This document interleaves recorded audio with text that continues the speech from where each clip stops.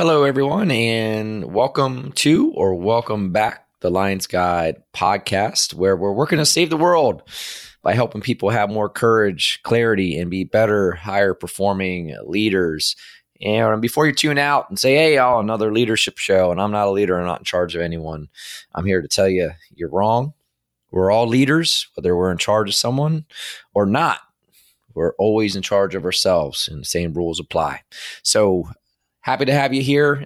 This is a really powerful episode where we're going to talk to Mr. Dan Jarvis. But for those of you who don't know who I am, I'm Dale Walls. I'm the founder of Lions Guide. And today I'm going to explore Dan's story. And Dan is a retired Army Sergeant First Class whom I've come to learn about over these last few months after having stumbled upon his impactful work over at the nonprofit he started, 22Zero. And in this episode, really, Dan and I are going to explore a story of how following, his combat deployment to Afghanistan, where he suffered the physical and emotional injuries of multiple IED explosions, he found himself suicidal as a means to end his mental torture of post-traumatic stress. And today, Dan's going to tell us about how he survived the consideration to end his life to go on a mission to cure the injury of PTS for himself. And now, along with this team at 22Zero, Dan has saved thousands of veterans, first responders, and other civilians suffering in silence with trauma. And his mission is to heal our heroes. And this is going to be one of the more impactful stories you're going to hear here on Lions Guide. I'm honored to share it with you. It's impacted me. I now volunteer with 22Zero, having seen the success rate of the process and the impact and really the joy on people when they have this relief. We dive into that in this episode, so you'll hear more about it. You're gonna love this. A lot of insights here about what trauma is, how it impacts us, what the symptoms of it are. A lot of this stuff I've just learned, and it's really brought a lot of awareness into my life. So I hope you guys get a lot out of it as well. So before we get started, if you like the sound of that, hit that subscribe button so you don't miss any of our other great guests and content here on the podcast. And this podcast is sponsored by Lions Guide, and we serve in a whole bunch of other ways. So if you've been tuning in, getting value from the show, you've got other stuff out there for you. You can go to lionsguide.com and join for free the Lions Guide members community called The Pride.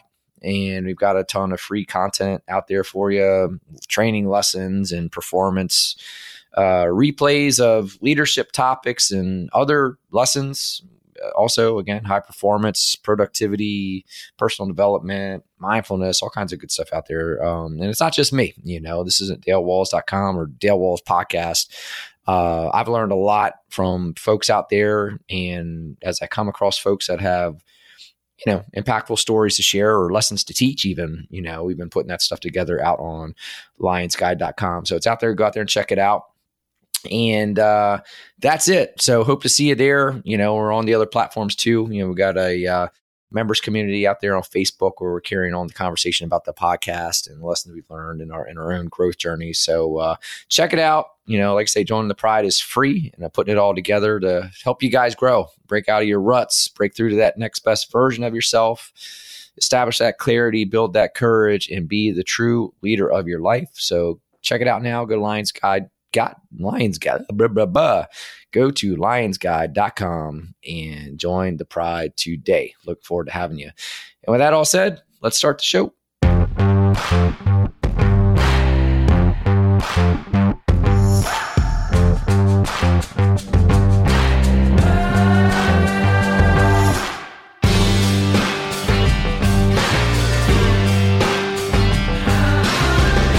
All right, guys, today on the Lions Guide podcast, we've got Mr. Dan Jarvis, who's an Army veteran, and also how I met him. He's founder of a really impactful organization, 22Zero, nonprofit. And we're going to get into all. I'm not even going to try to explain what you guys are doing. That's why I got you here. I want you to really break it down for us because there's so much value in what you guys are doing. So look forward to talking to you about that. And Dan, welcome to the Lions Guide podcast. Tell us a little bit about who you are and what you do. Hey, Dale, appreciate it for the opportunity to share our story and journey with your audience. Dan Jarvis. I'm a combat veteran, United States Army. I deployed to Iraq for 15 months, Afghanistan for 12 months. I also served as a law enforcement officer in Central Florida for about 7 years. I started the nonprofit. It was actually about 4 years ago. Actually, it was 4 years ago, April of 2018. And it wasn't, I mean, it was kind of funny it wasn't funny how it started, but I was married at the time and I had just left the sheriff's office. And, when they say the idle mind is the devil's playground, it truly is. I kind of spiraled, all of the emotions started flooding back, the nightmares, the intensity of the nightmares, the night sweats. I was like, what is going on? I thought I was past this. So I actually went down the VA rabbit hole, looking for answers. I didn't have a badge or a security clearance to worry about. So I'm like, hey, I'm needing some help here. Right. And then of course, the VA, their first protocol is here, fill this prescription, go take these antidepressants and then we'll start scheduling therapy. And then I went down the therapy rabbit hole with a VA, and it was the second session. They called to cancel my third, and when I tried to reschedule, I couldn't get in for 4 weeks. And then I went back, and then they canceled another follow up appointment. And was this your first exposure to therapy or anything like that? Very, very, very first time that I ever went to therapy was through the VA. I'll be honest with you, I'm glad I did it. Exposure therapy is what they do. It's called prolonged exposure. And then they do what's called in vivo exposure. So they give you homework assignments. But what I found is you start activating those emotions. You start opening boxes that I had no desire to open because, obviously 27 months deployed in combat and 7 years in law enforcement, and not to mention, probably the worst stuff was in childhood. I was like, this is going to take forever to get through. So that was really my VA experience. And I was like, okay, there's got to be a better way. So and then Dan, I just started. Yeah. Sorry to interrupt you, but so that said, let's rewind it.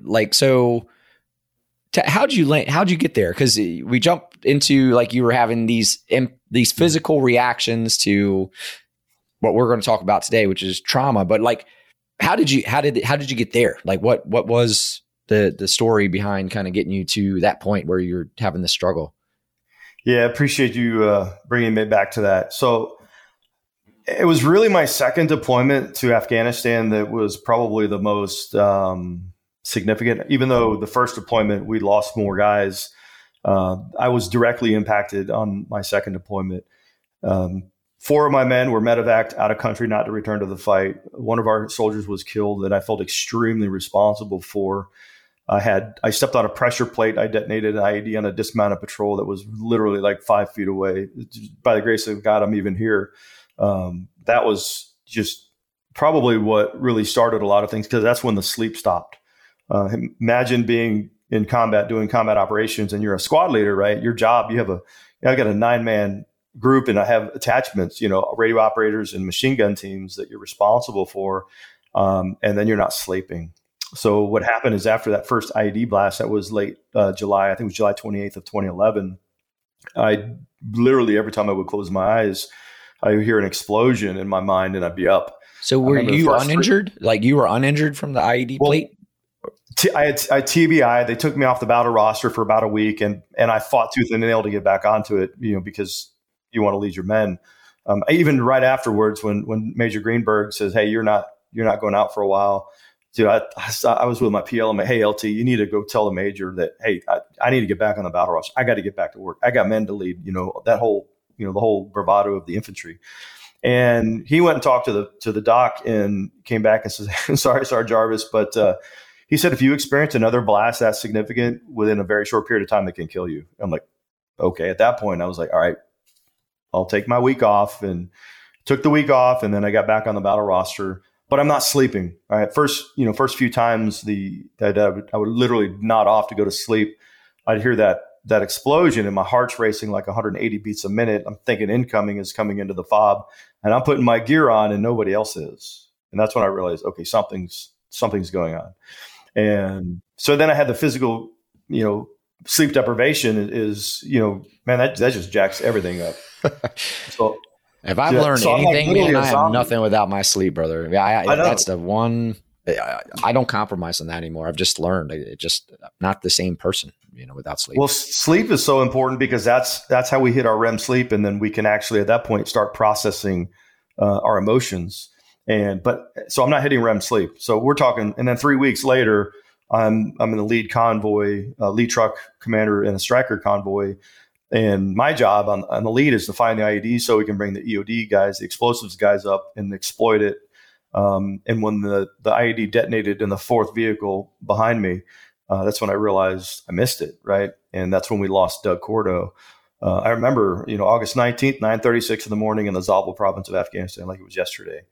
And from that moment forward, man, I hated myself. And the reason I hated myself was because here I am leading men in combat, and I should have had the courage to say, hey, I'm not doing really hot right now. I might need somebody else up front. So those are the things that would go through my mind. I'm like, would Doug still be here if I had another NCO up front? Would they have found it? And ultimately, I put the blame on myself. And I realized later that I didn't place the IED. I didn't do anything unethical or immoral. I did what I was trained to do. And it was deep buried. We probably would have never found it anyway. And it was command wired. So it wasn't like the mine roller couldn't have detonated it. It was command wired, and that vehicle was targeted because it was an MGS, main gun system Stryker, which has a 105 howitzer on it. So it looks like a tank with wheels because they hit that vehicle a second time as we were dragging it out. So yeah, that was just a wild day. And I remember just seeing the look on the guys' faces when we got back to the forward operating base, and everyone was it was devastating. This Doug Cordo, this kid he was like the humor of the platoon, right? He was the one who would do the stupidest stuff but make you laugh, right?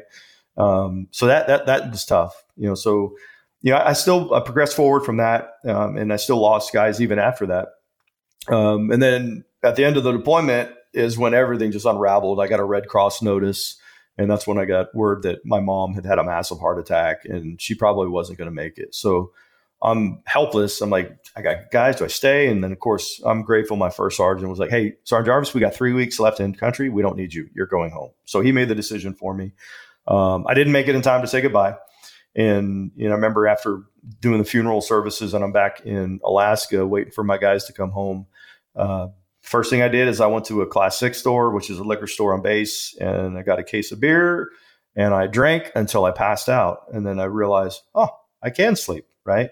And that just kind of became a routine. I would drink, sleep, repeat, right? Go to work, drink, sleep, repeat. Not realizing how detrimental that was from a mental health perspective. I know now it was not allowing me to process those emotions. It was not allowing me to hit my REM sleep cycles. And, and then the depressing part of the alcohol, it was just making things just worse. And it was literally a year after we returned.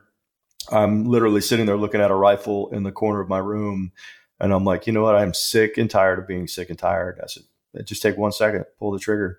But fortunately, the kids that lived in the apartment above me just kind of ran across the floor.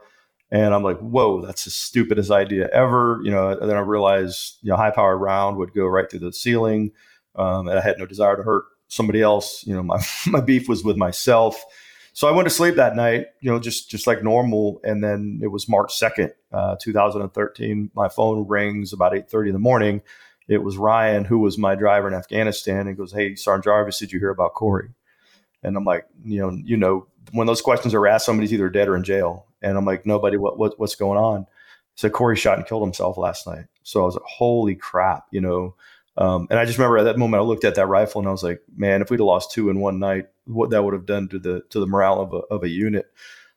So that week, preparing for Corey's memorial service helped me to realize this can't be my exit plan. I didn't want to green light my guys to do the same thing. And plus I saw how it impacted them on a personal level, how it devastated them. So I always credit Corey for saving my life. Unfortunately, it's when he took his own. So that's one of the reasons why I think we work so hard as a nonprofit, because for me, this is extremely personal. And I was eventually medically retired from the Army, September 11th of 2014. The Army says, hey, we need a healthy body. Because at that point, I'd already had 3 surgeries on, 2 shoulders and both shoulders and my knee. And I got it. It was in that 2014 drawdown. And I realized my last surgery was a high risk because, I'm literally in that mid-level. I was a staff sergeant, promotable at the time. And then once I had the surgery, that was like they dropped the medical evaluation board paperwork. And doctor says you're no longer fit to be a non-commissioned officer is in the infantry. So I get it, so that started my transition journey. Were you understanding of that or a bit resentful of it? Like, how was that affecting you? Because that's the thing, right? Like, we see a lot of veterans that they love the Army, they love the Marine Corps, they want to be there for life. They want to be the 26-year guy, and then they get processed out for whatever reason. It's been my experience. It wasn't my experience, but in talking to others who experienced it, it's a bit rip the Band-Aid off too in some cases where, what was your experience and how? The initial reaction was a very raw kind of like, man, this is my life, right? What am I going to do now? I'm at this point damaged goods, right? I wanted to retire out as a sergeant major. That was the goal. I would have eventually got to that path, and now it's gone. But at the same time, the intellect of me realizes that, hey, this is for the preservation of liberty and life as we know it. If I can't do the job, somebody else needs to. So I did understand, because I wasn't young. I was what, 42 at that point? So 42 years old, which is literally, I was at that age range of most of the sergeant majors, because I had such a break in service from when I first enlisted. So I'm already on the high level of that spectrum. It probably would have been 50 by the time I hit sergeant major, but I still would have done it if I could have. And, I understood. So I did understand the need to have a healthy NCO leading men. So it was a big pill to swallow. It was one I took it with stride. I was fortunate. One of my wounded warriors in Afghanistan, his father was the elected sheriff of Seminole County, Florida. And I got to meet him after we brought all the wounded warriors and the Gold Star families up in our post-deployment ball. I was kind of his chaperone. He actually talked to me to go back into law enforcement. And I didn't even really think about that, and I did. I put one uniform on, I took one off, and then I put another one back on. But something really weird happened when I got sworn in as a deputy sheriff. I'm working in a crime suppression team. So I got an unmarked vehicle. I got tactical clothing, and we do like street level interdiction of like narcotics and problem solving. If we got burglaries in a specific area, we're hitting that area really hard to try to remedy the problem. And I felt normal again. It was the weirdest thing I was like, oh, good. I'm awesome. Right. Kind of like the combat vet that wants to go back to war because they don't feel like a fish out of water. So I was actually in an environment where my brain was operating the way it's supposed to. Right. Law enforcement officers, firefighters, paramedics, they're always operating fight or flight. Right. Because every call they go on, not every call, but most calls they go on, have the potential of rising to that life or death. So you're operating the way your brain is supposed to. So I felt normal again for that 2-year period. Of course, you got to realize. Now you say your brain is operating the way it's supposed to, but to them, to their perspective, yeah. Well, because I don't because that's not normal. I was going to use the word normal. That's not typical of everyone's looking to operate in fight or flight. So I wanted to kind of like get your perspective on kind of like that desire to operate at fight or flight, so to speak. So for PTS, right? If you got post-traumatic stress, your brain is hardwired fight or flight. Think of it in terms of, and this will probably make sense if you're a car guy, right? The brain idles at 1,000 RPMs. Okay, a traumatic event occurs or a critical incident occurs. You hit the gas pedal. RPMs go 7,000, 8,000, and then the foot never comes off the gas pedal. Your brain is always pushing into that fight or flight.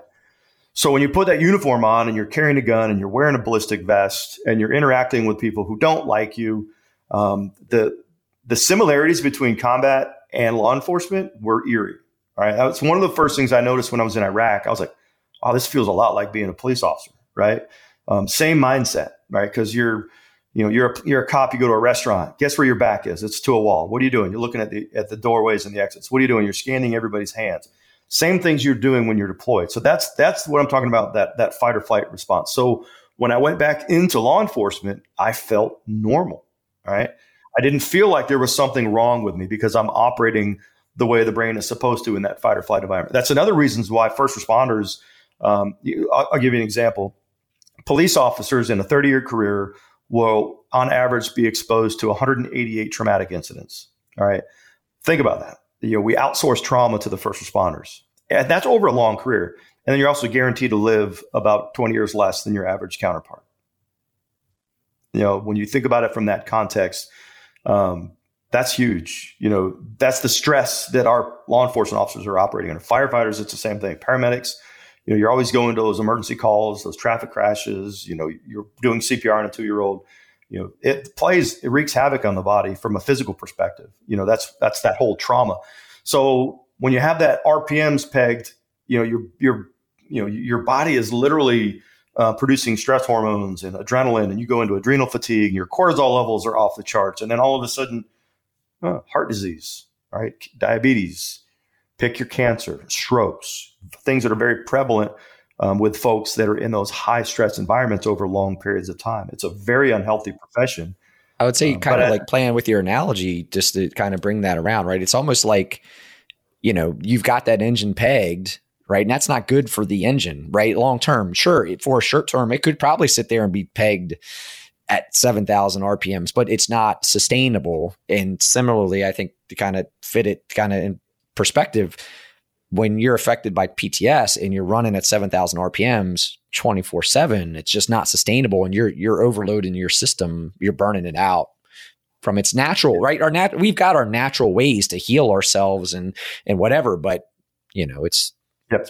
Yeah. Well, when you have those, PTS symptoms, and we run into this a lot with law enforcement officers or firefighters. You come off of a long day at work, you're amped, your RPMs are going. So how do we calm those RPMs? What do we typically do? A few cocktails, 4 or 5 beers, depress the system a little bit, and that's how we sleep. And that does extreme unhealthy issues. The body can't keep it. Dr. Bessel van der Kolk wrote the book, The Body Keeps Score, and he talks about how trauma will store at that cellular level of the body, and then it'll manifest itself with physical symptoms, with fibromyalgia, all the diseases that are associated with stress. In Florida, law enforcement officers are considered high risk, so they get a little bit more on their pension, not because the job is more dangerous, but because they don't live as long. All right, let that sink in. The average, police officer will live 20 years less. Now, you do get people who they manage stress fine, they're very healthy. Maybe they had a great support system as a child. But how many of us had those perfect lives? It ends up impacting and affecting us at very serious levels. Because well, first off, yeah, hats off to, like you mentioned, the Body Keep Score in the training I went through, and I picked it up. I just finished it this morning. Been reading the last couple of weeks, and a couple of things there, like similar analogy. He made the comment or the analogy, like with that fight, flight, fear after PTS, he kind of used that smoke detector. He's like, the smoke detector's broke. It's always alerting, even when there's no smoke, right? It's broken. And I thought that was kind of another good analogy. But he made a good point kind of in the later chapters of you would think that if you had a tough childhood, you would be more resilient to the world, like the challenges of the world, the hardships of the world. But to your point, he was saying that, in fact, those who come from a more loving environment and supportive environment have the more resiliency to deal with it. It's not the other way around. I thought that was a really interesting point. Yeah, a lot of it is based on your perception of what trauma is and by your experiences. And then you look at the neurological connections, the pathways neurologically will connect event to event to event. Think of it as, you ever get your fishing line all tangled up and then you can't untangle it. All right. All of those traumas will actually connect to each other. So it's a compounding effect.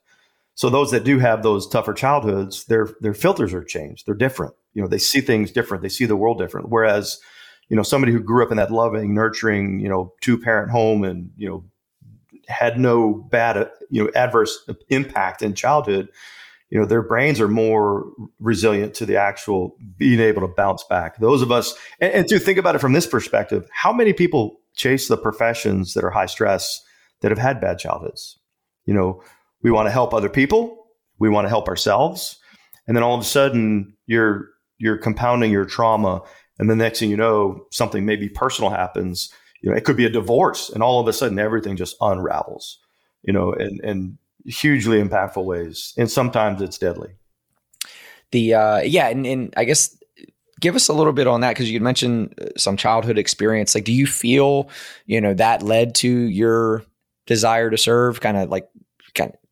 There's 100% connection. When those experiences occurred, I wanted to help other people, prevent other people. It's one of the reasons why I went law enforcement, military.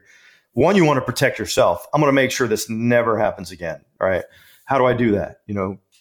Join the military, become a police officer, firefighter, and I'm helping other people and safeguarding other people. So yeah, it definitely was, it directed my future for sure. There's no question about it. I went into the military to, do something, be productive, help people. And then I went into law enforcement for the same thing.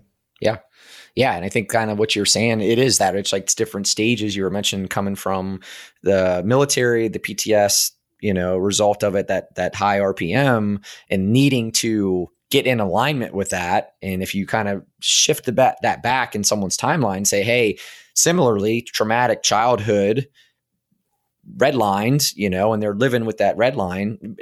And what I've learned of you guys, it's unknowingly, right? Like, I think, what I was looking forward to about this conversation is bringing an awareness to what trauma is, so that we can shine a light on it, right? Because I think that's what I've taken away most over the last couple of months of what I've gotten from you guys is that I didn't even know what it was, really, and not me. And I've even worked with folks on behalf of 220 FAR that didn't even, that think like it's only combat, right? Trauma's only combat, Yeah. Yeah. We run into a lot of civilians. They'll say those things like, well, I didn't go to war. My trauma is nothing near what yours is. All right. But let's look at it from a real perspective. Trauma is extremely subjective. All right. The emotions connected are fear, terror, and helplessness. All right. You have no ability to do anything. You're a police officer. You're doing CPR on a 2-year-old. You have a 2-year-old at home, and you're helpless to help that kid, and he dies. All right. Somebody takes a shot at you, maybe shoots at you, or you step on a pressure plate, detonate IED. Extreme terror, fear. Those are things those are the building blocks of what trauma is. So if I'm in combat and I experience my event, and we rate the intensity of it's a 0 to 10 scale. It's just like pain, right? If my event rises to an 8, all right, and you're in a car crash where 3 people died, and your event rises to a 10, you're feeling the 10, I'm feeling the 8. Which one's worse? Subjectively, the car crash. So I always tell civilians, military and first responders, we do not hold a patent on trauma.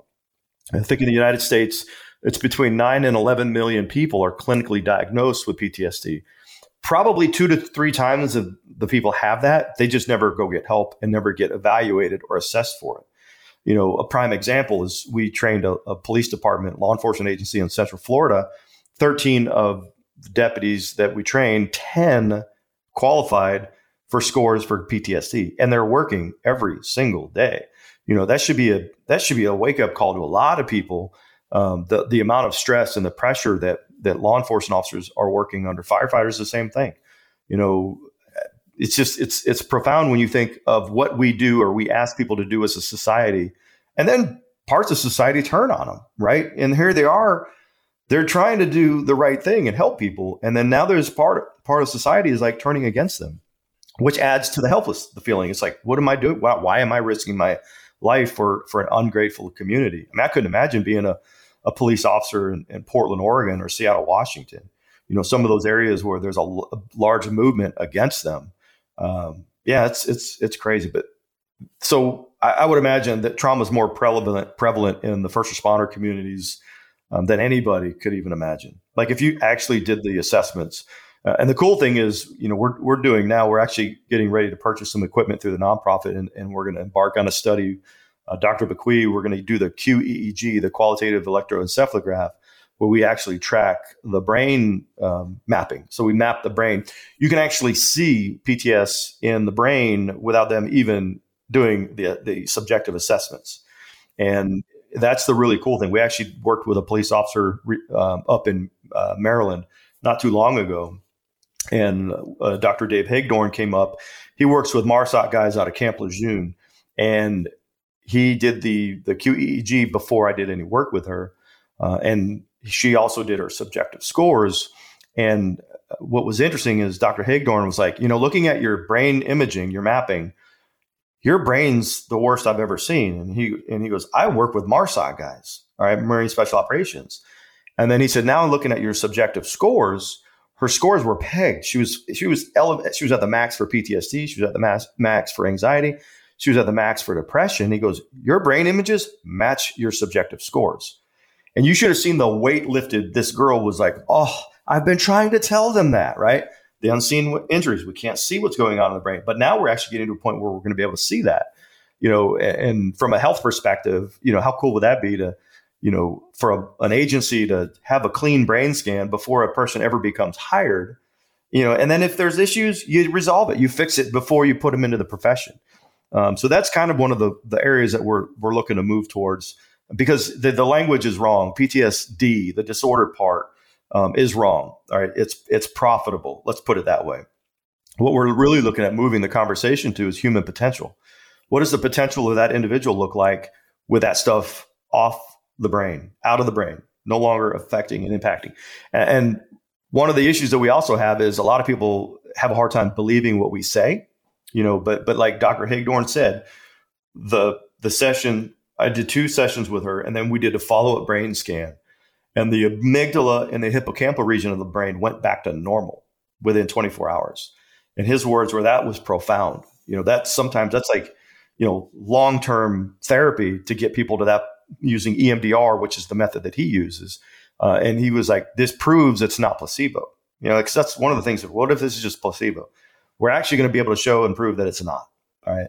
There is something physically happening in the brain. So what that's doing is, if that brain can heal that quickly, is it a disorder or is it injury? That's the way we look at it. We look at it as an injury. You break an arm, you put a cast on it. All right. You have that accelerator peg and the RPMs are up. We just help you take the foot off the gas pedal and get you back into a normal pattern. And when that sleep restoration happens, that's the magic of it. When you hit REM sleep, that's when the brain's processing out and moving memories and doing the reconsolidation part. Insomnia, which is the sleep deprivation, self-medication, and prescribed medication, right? A lot of people don't realize many of the medications that they put us on are designed as REM sleep blockers. Well, that's like the cat is guarding the hen house at that point. That's why you keep in cycles. Why? Why would they be REM? That's like unintended consequence of those meds are REM blockers, or is that? If you do go do a little bit of homework on the NIH, the National Institute of Health website, and look for REM sleep blockers, you'll see many of the REM sleep blockers are your anti-anxieties and your SSRIs, the drugs that are prescribed for PTSD and anxiety and other issues. Well, if it's blocking your REM sleep, you're going to be in that cycle of therapy, drugs. So in essence, shutting off your natural ability to process these emotions at a time you need it most, so to speak. Yeah. And is that because like whatever it's designed to do, like to numb the emotions? That's the intention. The intention is to numb the emotions and basically make you not care, right? But that's why we lose people. It's like, is this all the world has to offer, is numb feeling? I firmly believe if the VA would stop prescribing medications like that, they would probably stop half the suicides. I think people get to the point where they just don't care anymore. Hey guys, Dale here, and I wanted to take a quick break to invite you to join the launch of the Lions Guide community called The Pride. You see, whether it was at work dealing with the demands of the day or maintaining the demands of my life at home, I always seemed to feel like my struggles were unique. Like somehow I was the only one struggling to find joy amidst all the weight that I felt I was carrying each day. And, what I've come to realize is that we all have our struggles that we're up against, and it's pretty demanding. The only way to rise to those demands is to decide and make the change to adopt a growth mindset, to be what I call a high performer. And that's why I started Lions Guide. I want to help you break through to the next level of you and your ability to not only meet, but exceed those demands on you. And in doing so, find your joy again. If you're a growth-minded individual ready to make a change, then I'm here for you. And this is how you get started. I invite you to visit lionsguide.com and sign up to join the Pride.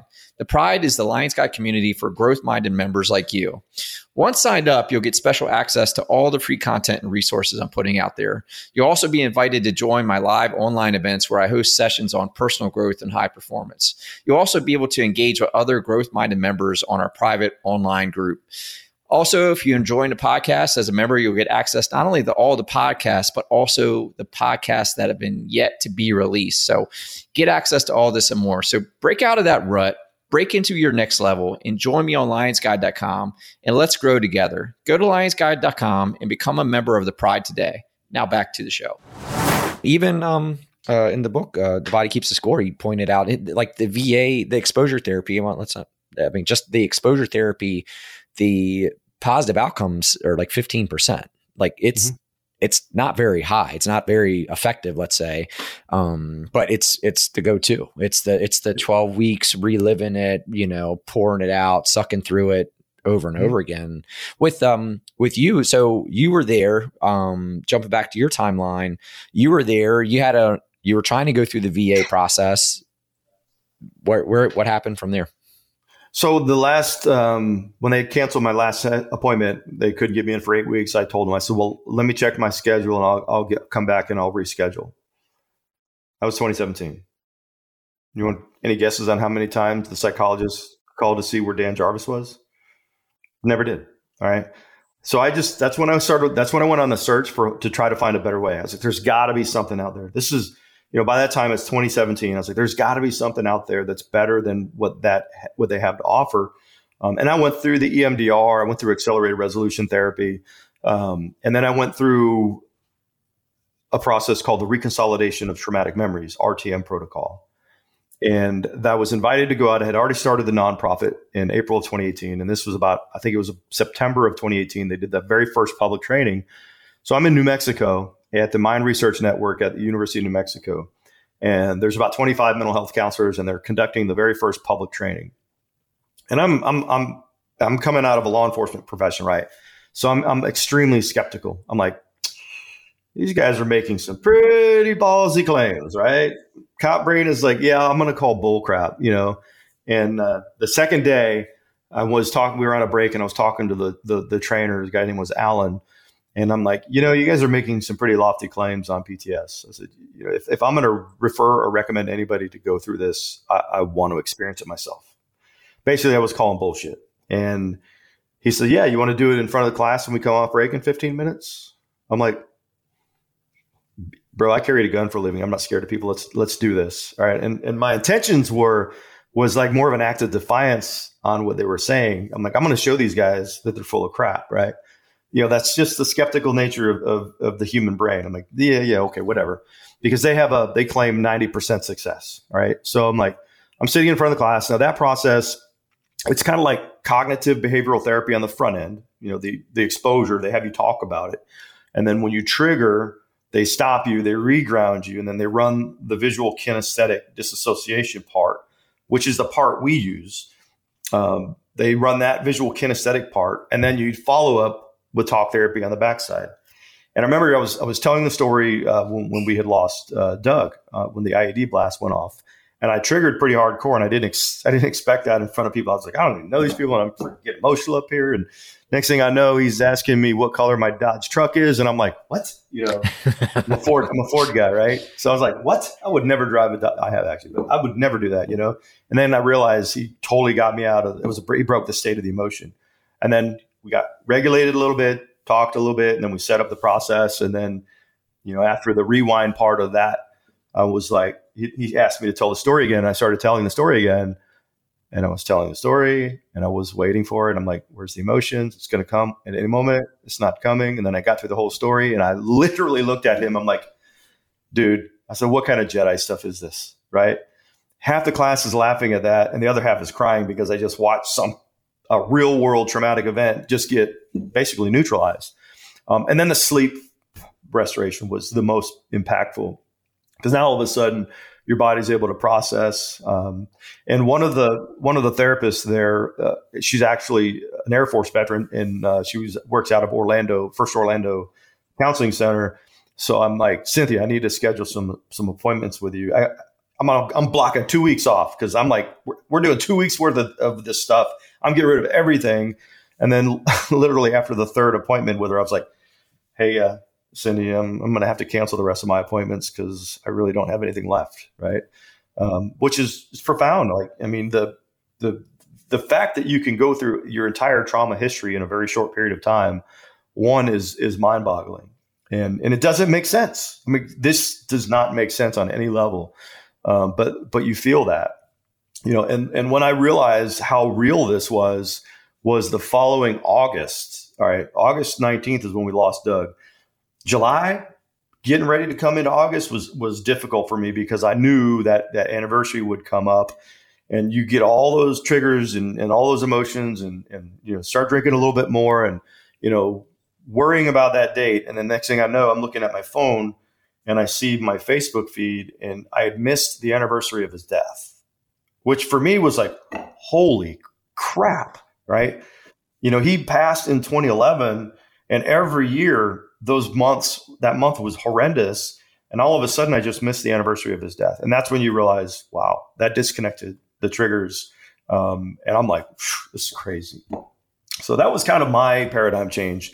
The VA actually funded a study up at Walter Reed comparing exposure therapy, the VA's gold seal treatment, to the RTM protocol. Was supposed to publish in September of 2021. It was a 2-year clinical trial. And then they decided to punt it to 2023. So they're kicking it down the road. Why would they do that? That's my question. They've already got the data. They already know what they have, but yet they've decided to put another 2 years, and that's going to be 16,000 veteran suicides.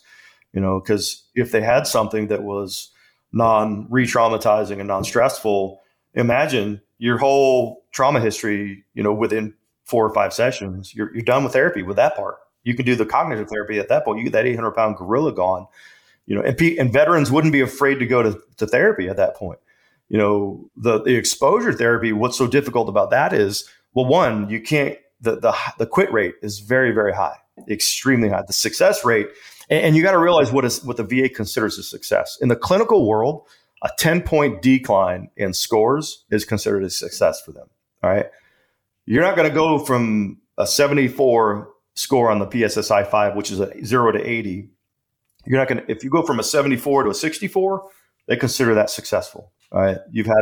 That's a success for them. That's a high reduction, but the step that you're seeing with what we're doing or what the RTM does, that 74 is going down to 0s, 1s, and 2s. That's not clinically significant. That's clinically gone, right? That's asymptomatic at that point. So it's wild. It's been a wild ride. I will say that. We originally started sponsoring therapists. We would pay to get them trained in the RTM protocol.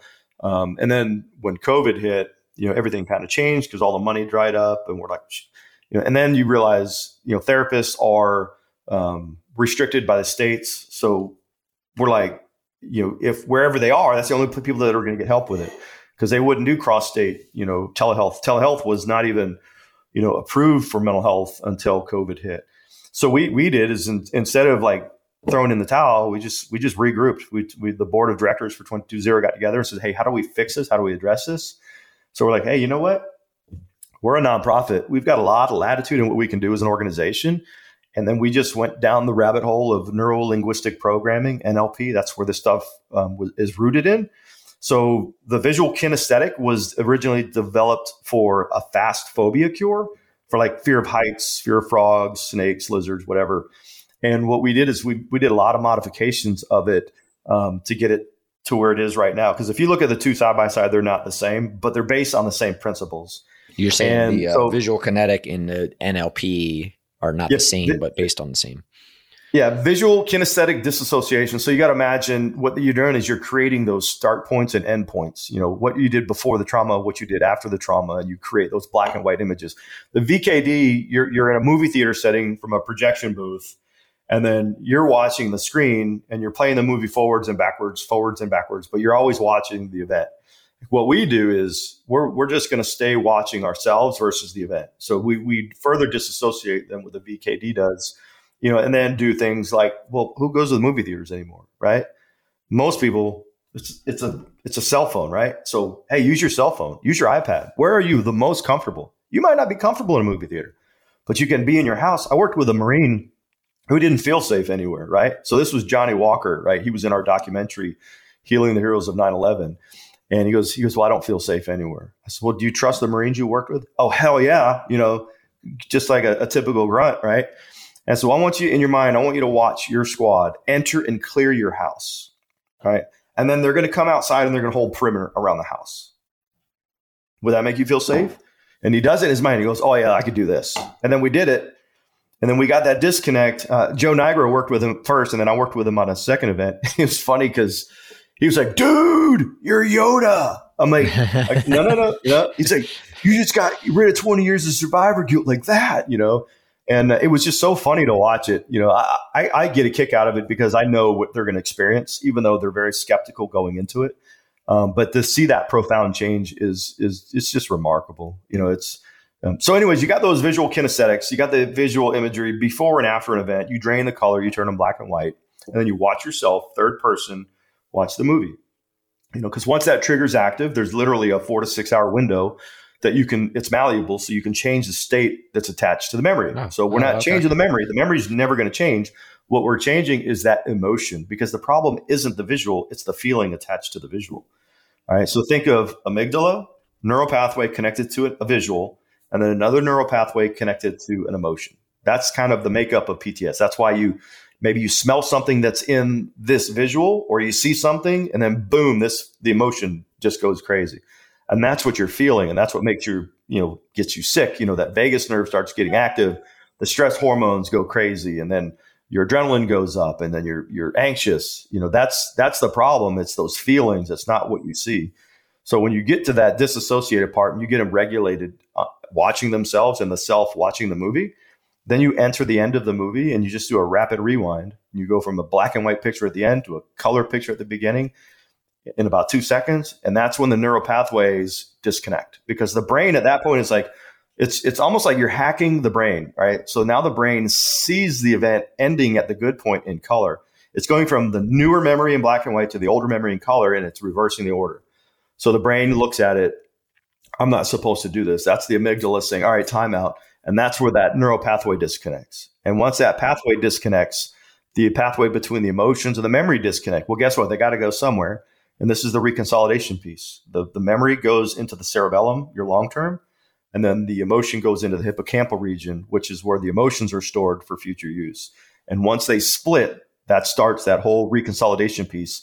And typically between the first and third session is when the REM sleep will reset. And then all of a sudden you feel like a whole different person, because now the brain has got a new tool, right? You've given it a new skill. It can go now into REM sleep, and it can process out those emotions and move the memories into the hard drive and get it out of the thumb drive. That's kind of like the amygdala, easy access, emotions, memories, feelings. So you change that, and then that's when the brain actually starts to reset itself, and then it starts to healing itself. The neuroplasticity hits. Think of somebody with TBI injuries on top of trauma. The brain is fighting. That the hurts of the brain are going so active, it can't work on healing the physical injuries. It's just working on the emotional piece. When you shut off that emotional piece, now the brain can go focus on the physical piece, and that neuroplasticity the brain will then over time start working on healing itself.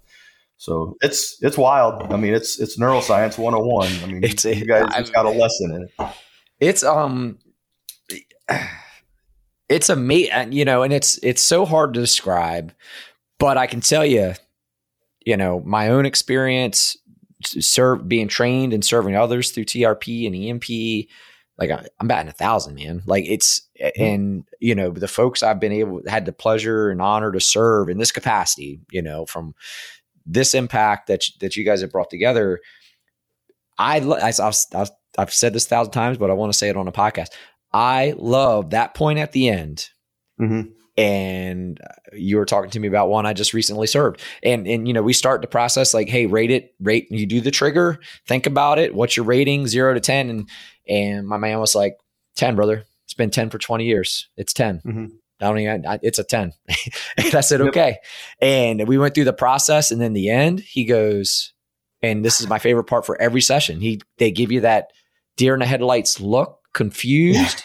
And you ask them, hey, again, think of that negative event. Think of the event that's been troubling you. No negative emotion, 0, severely intense 10. Where are you now? And they just have this bewilderment in their face, and they go, yeah. And that's my man was like, that was a 10. He's like, 0, but I don't want to say 0. Like, I feel like I should be saying 1, but I wouldn't be being honest.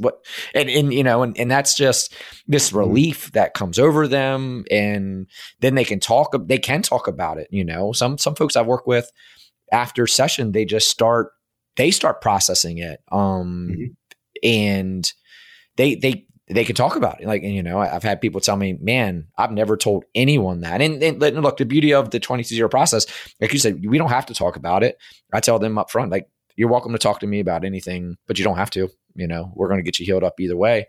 But afterwards, they feel like this, I'll say empowerment, maybe. They feel like they can talk about it. And I've come at the end of those sessions at those points when they hit that 0, they're like, and they're just, and then go, I've never told anyone ever that, and I'm like, that's because you're processing it, man. Like, you can, like, and I learn every time I talk to you and hear from you, that's they're detached from that emotion. So now they can logically, process it, I guess. Yeah. I speak at a lot of events, and people will always come up, how can you talk about that? I was like, I can talk about it because I don't feel it anymore. Right. Before I was healed, the story owned me. I was literally that story's little bitch, right? When you fix that, you now own your own story. I can share my story with anybody. There are times where I still might get some emotion because, Doug was a good kid. There's still some sadness there, but that's just because there's a value to him, and that's a normal human emotion. But the visceral emotion that's connected is gone. That fear, that terror. Maybe we put it another way. The one that physically controlled you, right? Like, yes, that attachment is gone, right? You can still feel the emotion per se, but it's the weighted severity of how it manifests itself, right? Like, that's what's been processed. Yeah, we're emotional creatures, right? So when those emotions are active, we follow them. If it's a bad emotion, we'll follow that bad emotion. Maybe it's anger, right? And all of a sudden you're angry for a week because you're constantly recycling that anger emotion. We just like with the good emotions, we love to follow the good emotions. But when your limbic system has been hijacking the brain for so long, we typically follow the bad emotions, which is why we isolate. All right, what does that do to the quality of life when we isolate?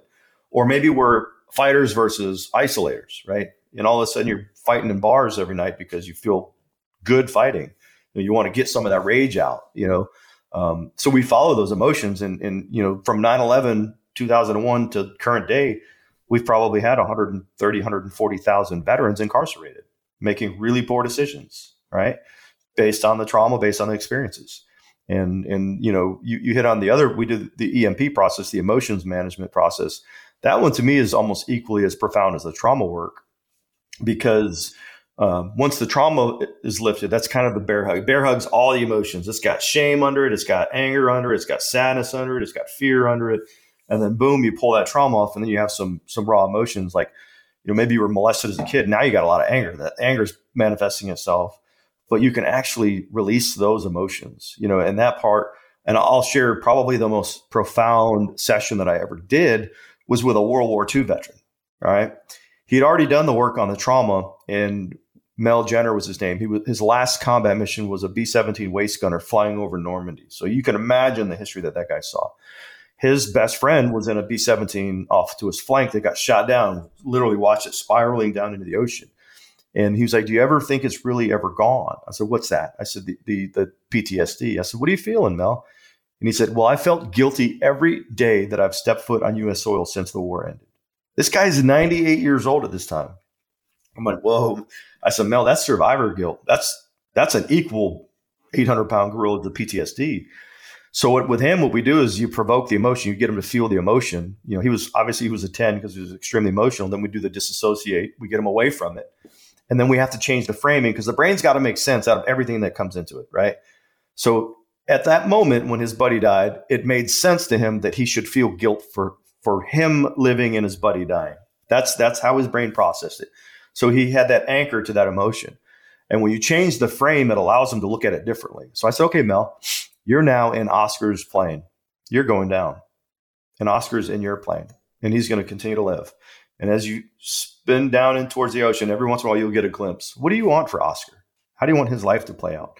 And he came up with all these ideas, and I want him to have a great family and a wonderful world and wonderful life.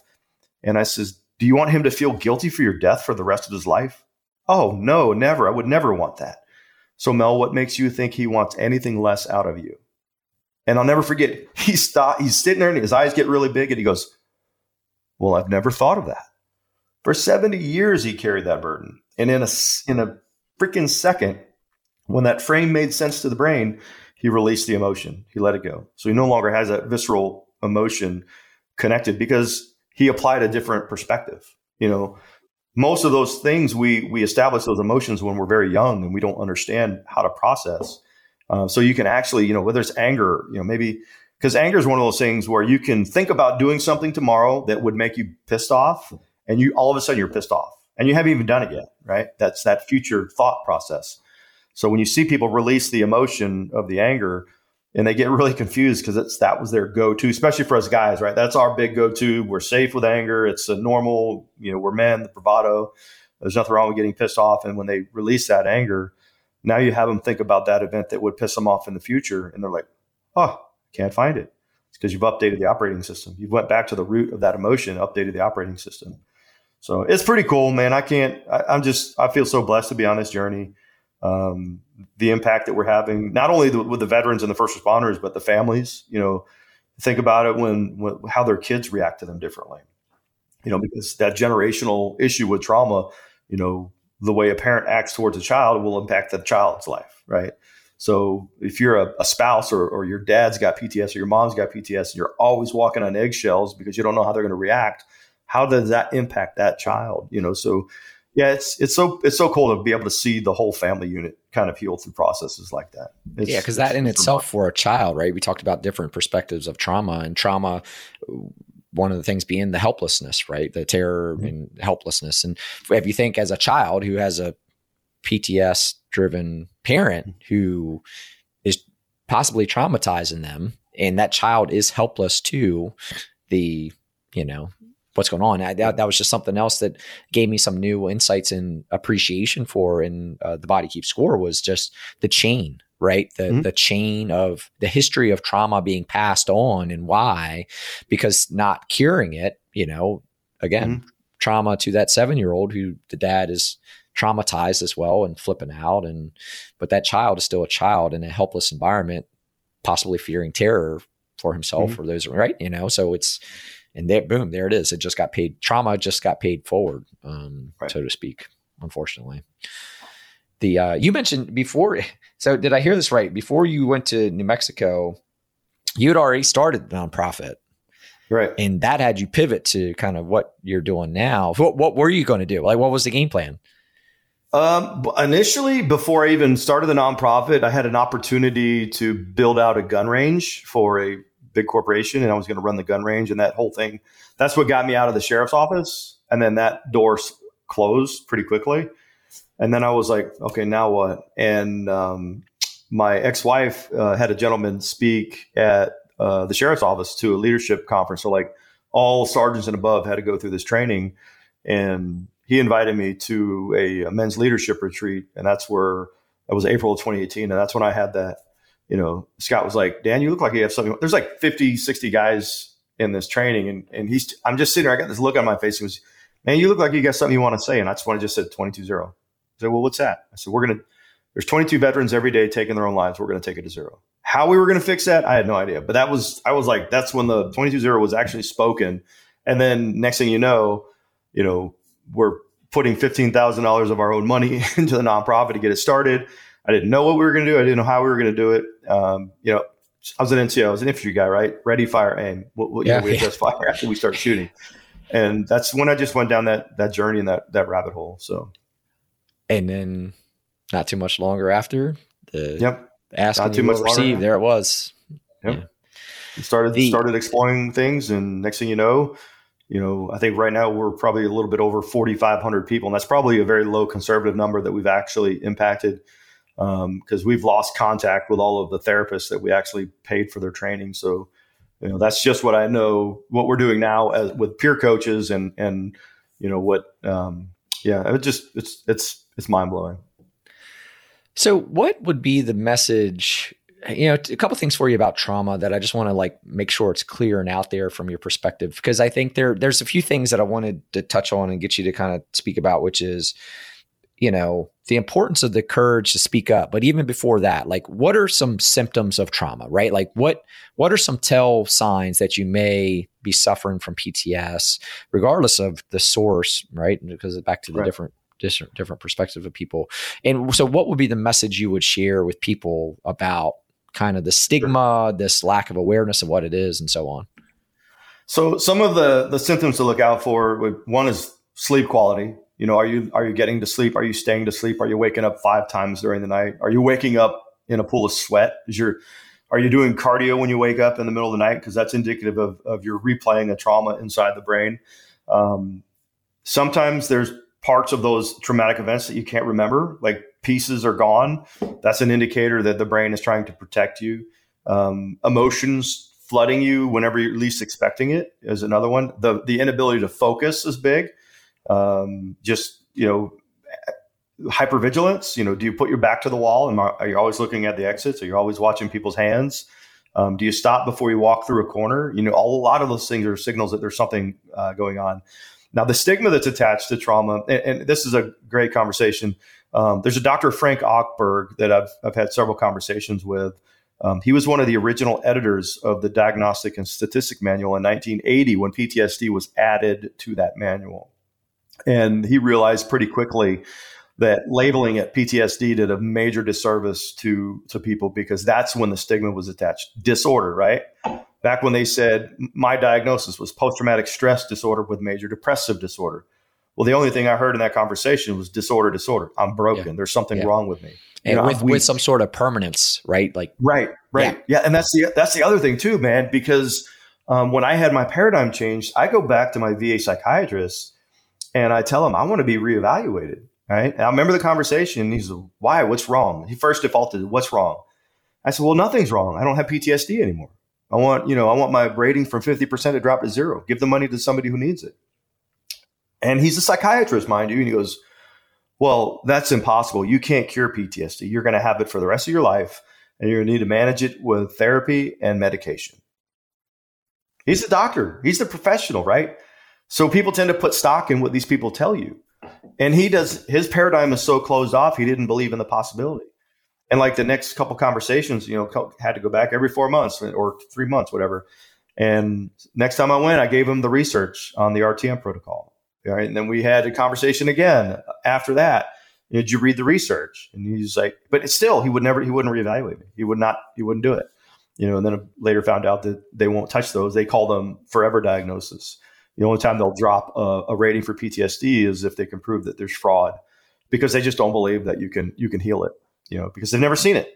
They've never peered outside of that world of peer-reviewed science. Because all peer-reviewed literature means is 30 doctors read the same article and all agree on it. Well, there's no room for innovation at that point. And this stuff isn't new. I mean, we stand on the shoulders of giants. I mean, Milton Erickson, Fritz Perls, Virginia Satir. Those are some of the big names of psychology from the 50s and 60s. That's where this stuff comes from. But it died with them. And all we're trying to do is bring it back to life because I saw a need for me.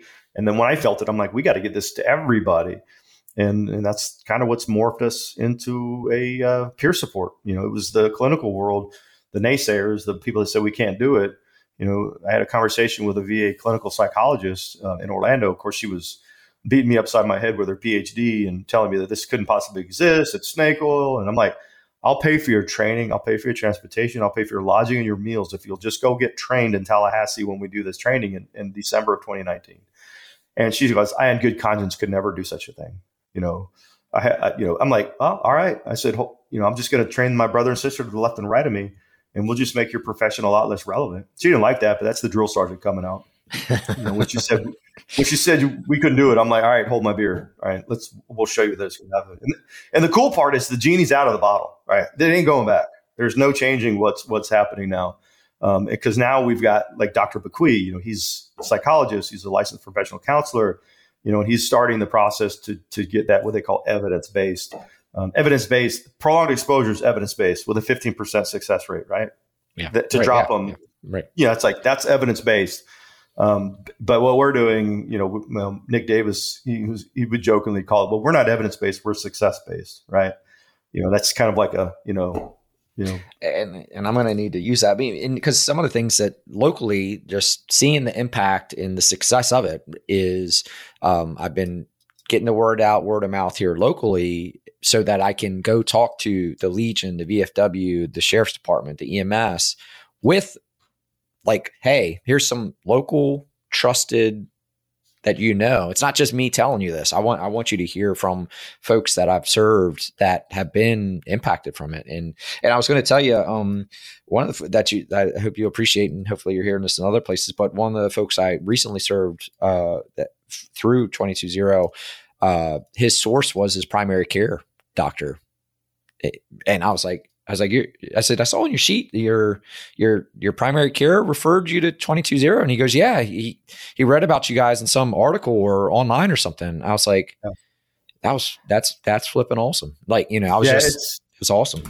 It's so cool because we've had licensed mental health counselors send people to us, right? Because they couldn't fix them. The hope, I mean, I would love to have every therapist trained to do what we do because it would just make a better world.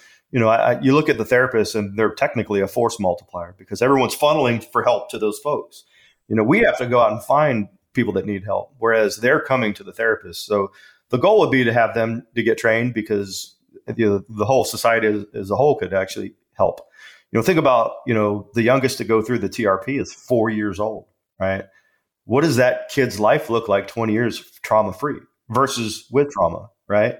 I recently worked with a friend of mine, his 10-year-old son, just the other day, and he couldn't believe it. Like he drove from Orlando to Winter Haven to the house.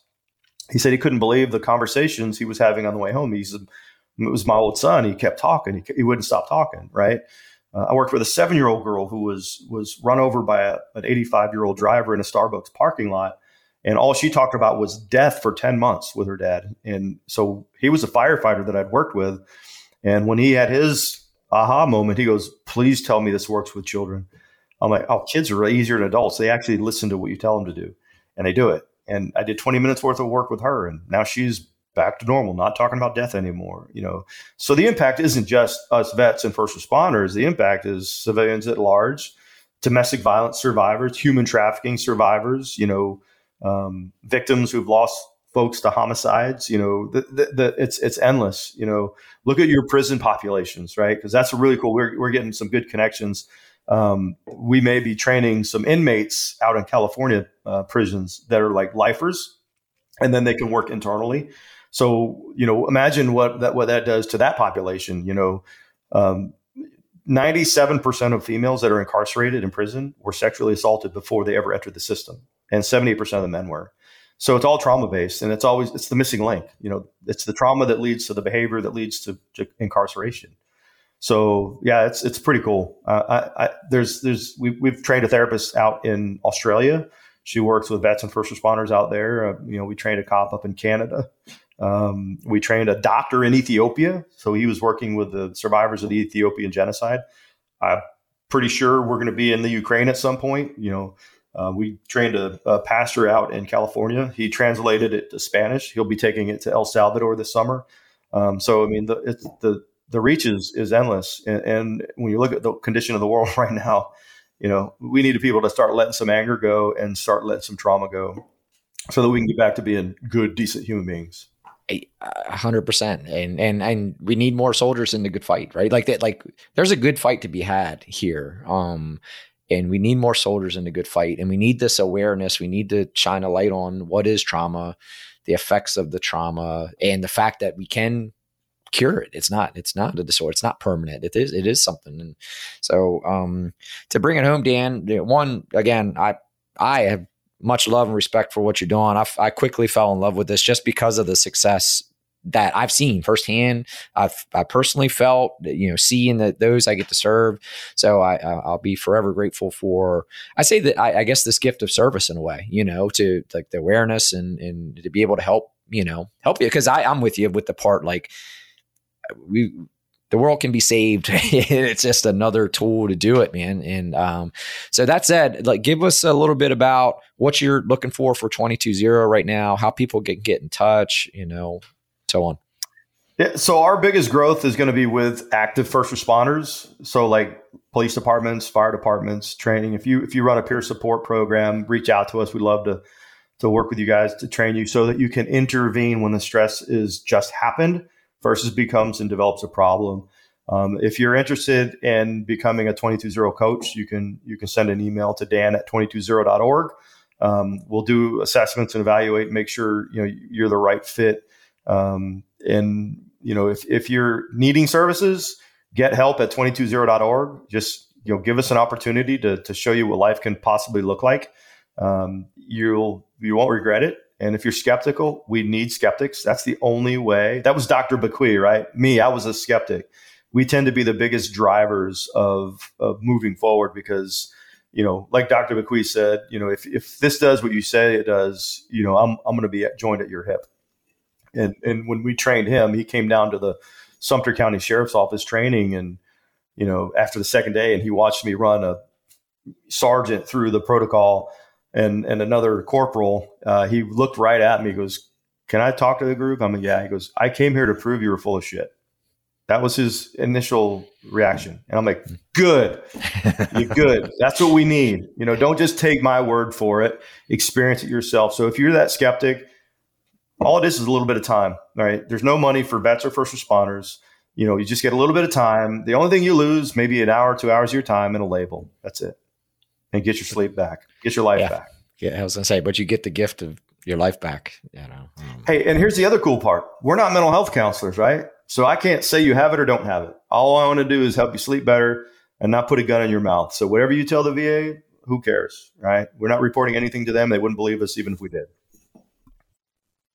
So you don't have to worry about losing benefits. That's what I'm saying. They wouldn't take mine. Yeah, and I told them. Yeah. Yeah. Well, Dan, man, again, I appreciate you, brother. I honor what you're doing. Happy to help. And thanks for coming on and telling your story and pushing this thing forward. Dale, thanks for the opportunity, man. Appreciate it. All right. Yeah. We'll talk soon, brother.